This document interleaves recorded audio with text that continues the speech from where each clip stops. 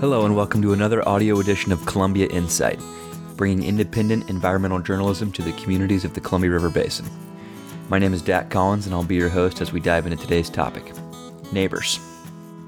Now, you might think you know your neighbors pretty well, their kids, their quirks, and their hobbies, the familiar sound of their riding mower, even the names of their pets. But how about some of your wilder neighbors, the eagles, coyotes, possums, songbirds, bobcats, squirrels, weasels, and bears that live among us? Do you know their habits, the places they call home, the sizes of their litters? We've spent so long managing wildlife populations, breeding them in captivity and using them in whatever way we see fit, that we tend to think of these creatures as quote-unquote resources, when in reality, we share the same neighborhoods, all of us walking, crawling, or flying under the same sun. Now bear with me for a second. If you knew that by cutting down the oak tree in your backyard, it would crash into your neighbor's living room, would you cut it? And if you were afraid that your neighbor's toddler might get into the bucket of paint you left outside, would you put it away? What about if they fell off a ladder, broke their arm, and you were the only one around? Would you find a way to get them to the hospital? Of course you would. Right, neighbor? Now, what if they didn't have a broken arm, but a broken wing instead? Would you come to the rescue then? Fortunately for those of us who live here in the Columbia River Gorge, there's a place for these injured animals. A place where they can be mended, rehabilitated, and eventually released back into the neighborhood. Dr. Jean Cipher runs the Rowena Wildlife Clinic inside her home near Mosier, Oregon, roughly halfway between Hood River and the Dalles. And in the time since the clinic opened in the early 2000s, the veterinarian turned wildlife rehabber has cared for thousands of injured birds and small mammals. She says that each year, about 300 of them wind up at her front door in one way or another. I had done a little bit of wildlife rehab before veterinary school, and then got into veterinary school and graduated like in '92. Even back at that time, people were talking about conservation of wildlife, and I realized I'm more of a one-on-one person than than one-on-many person. So my interactions with wildlife would be better if I did them one-on-one. But I just didn't see very many people interacting with wildlife one-on-one. So that's kind of how I got into it. She explains that up until recently, the Rowena Wildlife Clinic has relied on volunteers and interns. But in the interest of keeping the clinic up and running well into the future, she decided to bring on 2 full-time staff members earlier this year. We've gone through several different trials of what would work with having, people volunteer. First, the community really wanted to volunteer quite a bit. We did that for a few years, but our problem is the same one that I think every business in the gorge has. You're very quiet in winter and very busy in summer, and everybody in the gorge is busy in summer, and so it's just hard to get consistent help when we were at our most crowded with patients. And I also went for a few years having veterinary students come in for 2 weeks to a month at a time. And that worked out really well, except, veterinary students wind up moving on with their lives, and so I very rarely get one to come back, the next year. So the last couple of years, we decided that we just need to go with people who are settled here and really want to make this be a part of their life, even if it means some sacrifices of time. And so I'm very happy that we've found some people that want to just stick with us and stay and kind of turn into staff. One of those people is Callie Lovett, a local wildlife photographer who happens to live nearby. I've been working here for a few months now, starting to learn the ropes of everything. I've known Jean for a while from bringing different creatures to her over a couple years, and she's also a supporter of my wildlife photography, so I think she just kind of knew where my heart space is with wildlife and offered me a position here, and I totally jumped on it. I just feel like there's such a need to not only care for injured wildlife in our area, but just to advocate for wildlife as well, as their wild terrains keep disappearing more, and I just think there's a major need for it. Yeah, so let's talk a little more about the animals themselves. I think I read somewhere that the majority of the patients are birds. Is that correct? Yes, about 80%. Okay, and what about the other 20%? I mean, if we were to go inside the clinic today, what are some of the patients we'd see? Oh, let me turn that over to Callie. Yeah. Yeah, right now we have a great horned owl, a screech owl. We have a handful of red-tailed hawksin. We just got a possum in last night. Oh, wow. Yeah, we have some squirrels. We have some bats. Cool. Cooper's hawk, songbirds. So mammals were quite limited by the Oregon Fish and Wildlife rules. They don't want us to take any of the larger predators. So bobcats are a little iffy. We can still take them, but not allowed to touch cougars. Coyotes are actually not allowed to be cared for by dint of the Oregon Constitution, if that's a strange thing. So from bobcat size on down, our most common thing are probably squirrels, skunks, rabbits, gotten one or two badgers, and some minks that are really mean. Really? Or I should say weasels. And, Yeah. a few porcupines and the occasional groundhog. Any really interesting stories behind these animals coming in? I'm kind of thinking about the possum last night, but I don't know.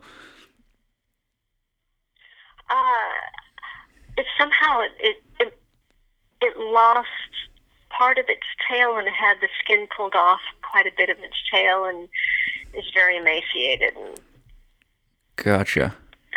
I bet you got its tail stuck somewhere. Okay, I gotcha. And I'm, just thinking about the process when these animals come in, and I'm assuming with y'all's role really being to rehab, that most of these animals will be released sort of where they're found, or how does that process work? Does it depend on the critter? That's what we aim to do, release them where they're found. Things change a little bit if they're in captivity for a long time, and you have to look for where their group is. A lot of times I have trouble with swallows and the migratory species, that we might get them in early in the summer, and by the time they're ready to be released, the insect base and the majority of their conspecifics are, miles away from wherever you picked them up. So there's a little bit of variation based on that. And then sometimes they just came from a dangerous area, and we try to release them as close as possible, but not next to a freeway or something. Okay. And that kind of gets into, the next thing I'm sort of curious about is, I guess, thinking about whether these incidents, these injured animals, are related to encounters with humans.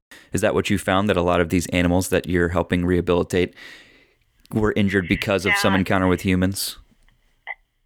And that's just the nature of us being a wildlife rehab place that communicates with humans in order to pick up animals. It's not as if we are located in a wildlife refuge that only sees refuge managers. Gotcha. So we're just located in an area where the animals that are encountered by humans. That's always around your house or in the road, not miles out in the national forest usually. So it's not a representative slice of what's going on with wildlife out there. On that subject, Jean says the clinic works directly with the Oregon Department of Fish and Wildlife when dealing with some of the more complicated cases she comes across. We work primarily with our local district office in the Dalles.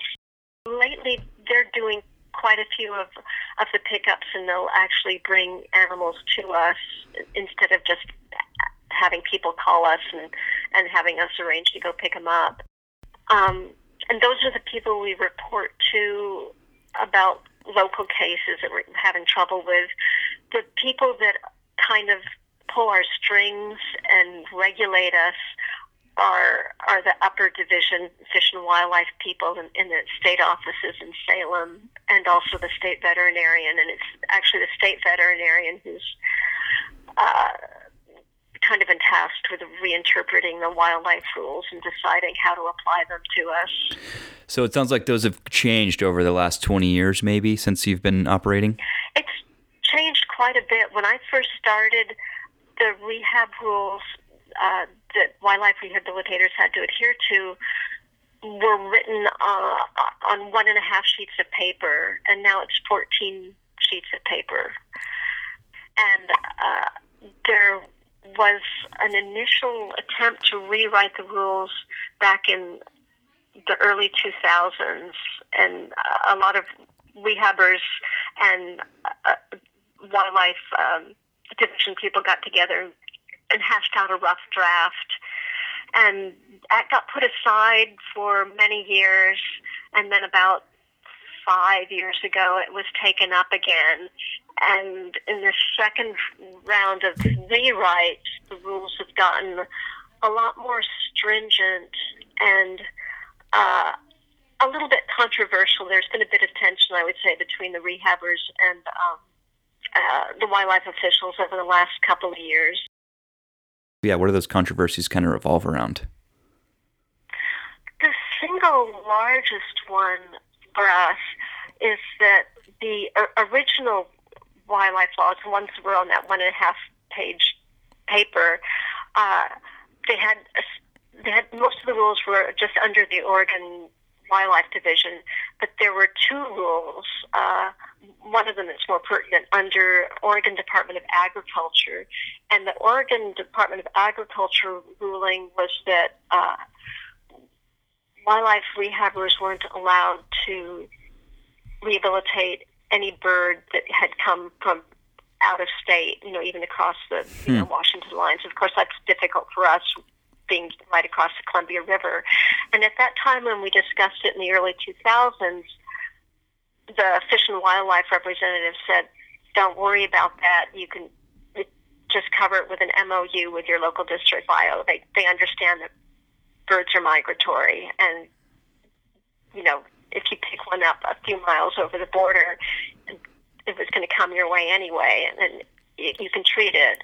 And slowly over the years, it's wavered a bit, but it's become more and more the accepted way to look at it, that if a bird is injured, in our case in Washington, we can't help it. And so I would say the worst case for me was a few months ago. There was a bald eagle spotted kind of near Maryhill State Park, and it had probably been hit by a wind turbine, and it had cut off the end of its wing, and it was standing around in a field next to Highway 14, and it was called in. And we weren't allowed to get it, and the Washington officer, there's one district biologist to cover Klickitat County, and he's spread pretty thin because he also has to mediate things like domestic violence disputes. He's not just a wildlife officer. He went out to try to pick it up, and there was another eagle around that was actually looking like it was going to attack him, so he had to back off for a while. But even if he could get it, he was going to be forced to drive it either to Vancouver or possibly as far as Seattle to have it taken care of. And so at that point, my district biologist said, look, Jean, we'll support you whatever you have to do. And so, the next day I went out and caught the bird and, euthanized it. It lost the tip of its wing. But it was just kind of a sad case because I thought, well, then we had another case of a fellow who saw an juvenile osprey on the side of Highway 14 near the Bridge of the Gods, and he called us, and well, he didn't call us directly. He called Washington Fish and Wildlife, and they called a ranger, and we said, okay, we can come meet him. But they said, no, we've been told by the Oregon Fish and Wildlife that you can't take this bird. And I said, okay, is there anything wrong with it? And he said, I don't think there's anything wrong with it. And at that time, I didn't know it was a juvenile. He said, we're just going to tell the ranger to put it, back in the woods a little further, get it away from traffic. And he said, I'll send you a picture, and you can see that it has no injuries. And he sent a picture, and it was clearly a juvenile. It had the orange irises and the funny little white scallops on its feathers. And I said, it looks like it's just come out of the nest. It needs to be near its parents. And later on, the fellow who had originally spotted it got in touch with me, and I asked about it. And he said, yeah, it was definitely a juvenile, and the parents were hovering above. I just thought it needed to be further out of traffic, so I called Washington Fish and Wildlife. But the wildlife officer told me that he had told the ranger to put it back out in the woods, and I said, are their parents going to be able to find it? And he said, it's out of our hands. So I don't know if that fledgling was taken so far away that it was just going to starve to death, but it was just kind of a whole human error, It's kind of a sad case there, too. Yeah, it is a sad case. But yeah, now I feel like I know better what to ask in any situation. I was kind of taken aback. That was my introduction to the Oregon stipulation that we couldn't help out the birds. So since then, within the last month, Oregon has said that we can help out Skamania County and Klickitat County for most birds. I think they're still not allowing us to touch waterfowl, or any wading birds, which is kind of a shame because that's quite a few of the birds that are out there. Interesting. So this takes us back to something you brought up earlier, and that is the rules preventing wildlife rehabbers from helping coyotes and other large mammals. Well, for coyotes in particular, it was written into the Oregon Constitution completely outside of the Fish and Wildlife rulings that no coyote should be possessed or released. So it means just leave them be. A coyote, Fish and Wildlife has to kill it. So, but that's not the rule in Washington. And meantime, Oregon has started a campaign the last 2 years especially, but going on for probably about 6 years now, wildlife integrity rules that they only want to help native wildlife. So coyotes kind of fly in the face of that one, and we all keep complaining, why are you, And then the other problem with coyotes is that, people will, two problems. People will injure them as a pest species or kills them, and the nature of coyote biology is to respond by increasing their litter size. If many of them are being, killed off unnaturally, they'll just increase their litter size. They'll increase the number of litters per year. There's not really a good biological basis for trying to exterminate coyotes, And then as far as the cougars or bears, Fish and Wildlife deals with that. They don't let us, respond to them at all. The cougars they kill, the bears sometimes they'll relocate. The cougars, oh man, they're really taking the brunt of it right now. To begin with, they have a very low reproductive rate. The females don't start reproducing until they're about 2 years old. They will probably only have 2 cubs. They'll stay with those cubs for 2 years, but usually only have 1 cub survive. They won't rebreed as long as they have a cub with them. And they only have a reproductive lifespan of maybe 8 to 10 years. So you can imagine, what the population level would be just with that sort of turnover. And the last few years in both Oregon and Washington, we're just killing too many cougars willy-nilly for not really any, in my opinion, not any good reason. And I probably should refer you to Predator Defense to take up the conversation with them there. But, the situation in Klickitat County just seems really inhumane to me right now with, Sheriff Songer deputizing people to go out and shoot cougars. Or the last time when there was the cougar that attacked a hiker on Mount Hood, and they went and killed cougars that weren't even the correct cougar. I mean, or the cougar that was killed, or was the bobcat that was killed on school grounds. I just wish people would stop and think a little bit longer and take a different perspective on things. Yeah, it seems like a lot of this stems from people just having a misunderstanding of the interplay between wildlife and our society and, what role these big predators play. Would you say a lot of it is just a lack of education or some of these maybe older ideas that haven't quite faded away just yet? Yeah, I think you've hit the nail on the head on both counts. And I think that really, going back to something that you've brought up before and that Callie mentioned at the beginning, you've mentioned, that at the Rowena Wildlife Clinic, you're just dealing with the really thin margin of wildlife that lives close to humans, and there's probably 90% of wildlife that has all these other issues that y'all don't touch. So I know we've kind of brought up cougars and the bigger predators, but is that something that you'd like to talk more about, either you or Callie, or kind of talk about just the bigger threats facing wildlife in this region? Lead is still a big issue. I'm surprised that it's still a big issue after we've been discussing it for so many years. It came up in it's been known since probably the 20s and 30s because humans were getting poisoned by it, and humans have been poisoned by lead all through history, but by the 70s and 80s and 90s, when we were starting to get rid of the lead fishing weights because of the detriment to waterfowl, I would have thought that we'd start to see lead decline, and of course getting rid of the leaded gasoline. But even in the 90s, I think the people that should be credited are probably the Raptor Center of the University of Minnesota, but I might not be totally accurate saying that they had quite a bit to do with it. But they were realizing that the shooting of mammals with lead was just as much an impact on eagles as predation of poison, waterfowl, which is what they had originally thought.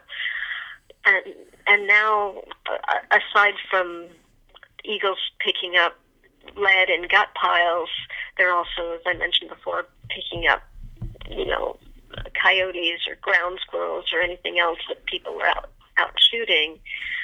And it just takes such a small amount of lead to kill a bird. You're looking at maybe a 10 to 12 pound bird, and the amount of lead they have to ingest to kill them is probably the size of a grain of rice. Wow. And they can die right away, or if they get just a very small amount, they'll put it in their bones, and it'll come out later after they've ingested a bit more. It'll accumulate over their lifetime, and they might start getting sick, a year or 2 or 3 later. And if they're surviving a little bit of poisoning, they're weak, they're uncoordinated, they're just impaired in several different ways. So it might look like they've gotten hit by a car and died because of a fracture and emaciation, but the underlying problem might have been lead. And right now we were testing eagles, but we don't really know how much that happens with all the other birds of prey. Mammals aren't quite as susceptible to lead poisoning as birds are, but they're out there being poisoned as well. Yeah. Well, these threats you bring up, they seem so preventable. Your thoughts, Callie? Yeah, off the top of my head, a few examples might be a thing I notice a lot is, like fishing line being left at our waterways and state parks, like even right here in the Gorge, Mayor State Park is a popular place where eagles and osprey hunt and waterfowl are frequent there, and people will just willy-nilly leave their fishing line there, and osprey in particular are really susceptible of getting caught up in that, and if no one notices it, they end up dying of starvation or whatnot. An example with just the squirrels we got in, the case was, trees being chopped down on the property, and just the mindset of thinking, all these creatures are nesting during the springtime. Could you maybe chop down during the fall time when there's not a hazard of endangering any nesting animals during that time frame? Yeah. I don't know, just a little perspectives on thinking in a bigger picture of how your actions are affecting all the other life that lives around us. I don't think it's, just in humans' daily concepts to be thinking, how are my actions affecting all the other life that exists around me? So in closing, I think most of us would agree that we have a lot to learn about the critters that live in our neck of the woods. And at the end of the day, being compassionate and perhaps a little more considerate of those around us is all it really takes to be a better neighbor. If you come across an injured animal in the gorge, please contact the Rowena Wildlife Clinic by calling 541-478-2584. Gene recommends staying close if possible until help arrives, and to only pick up wildlife if you can do so safely and without risking injury to yourself or the animal.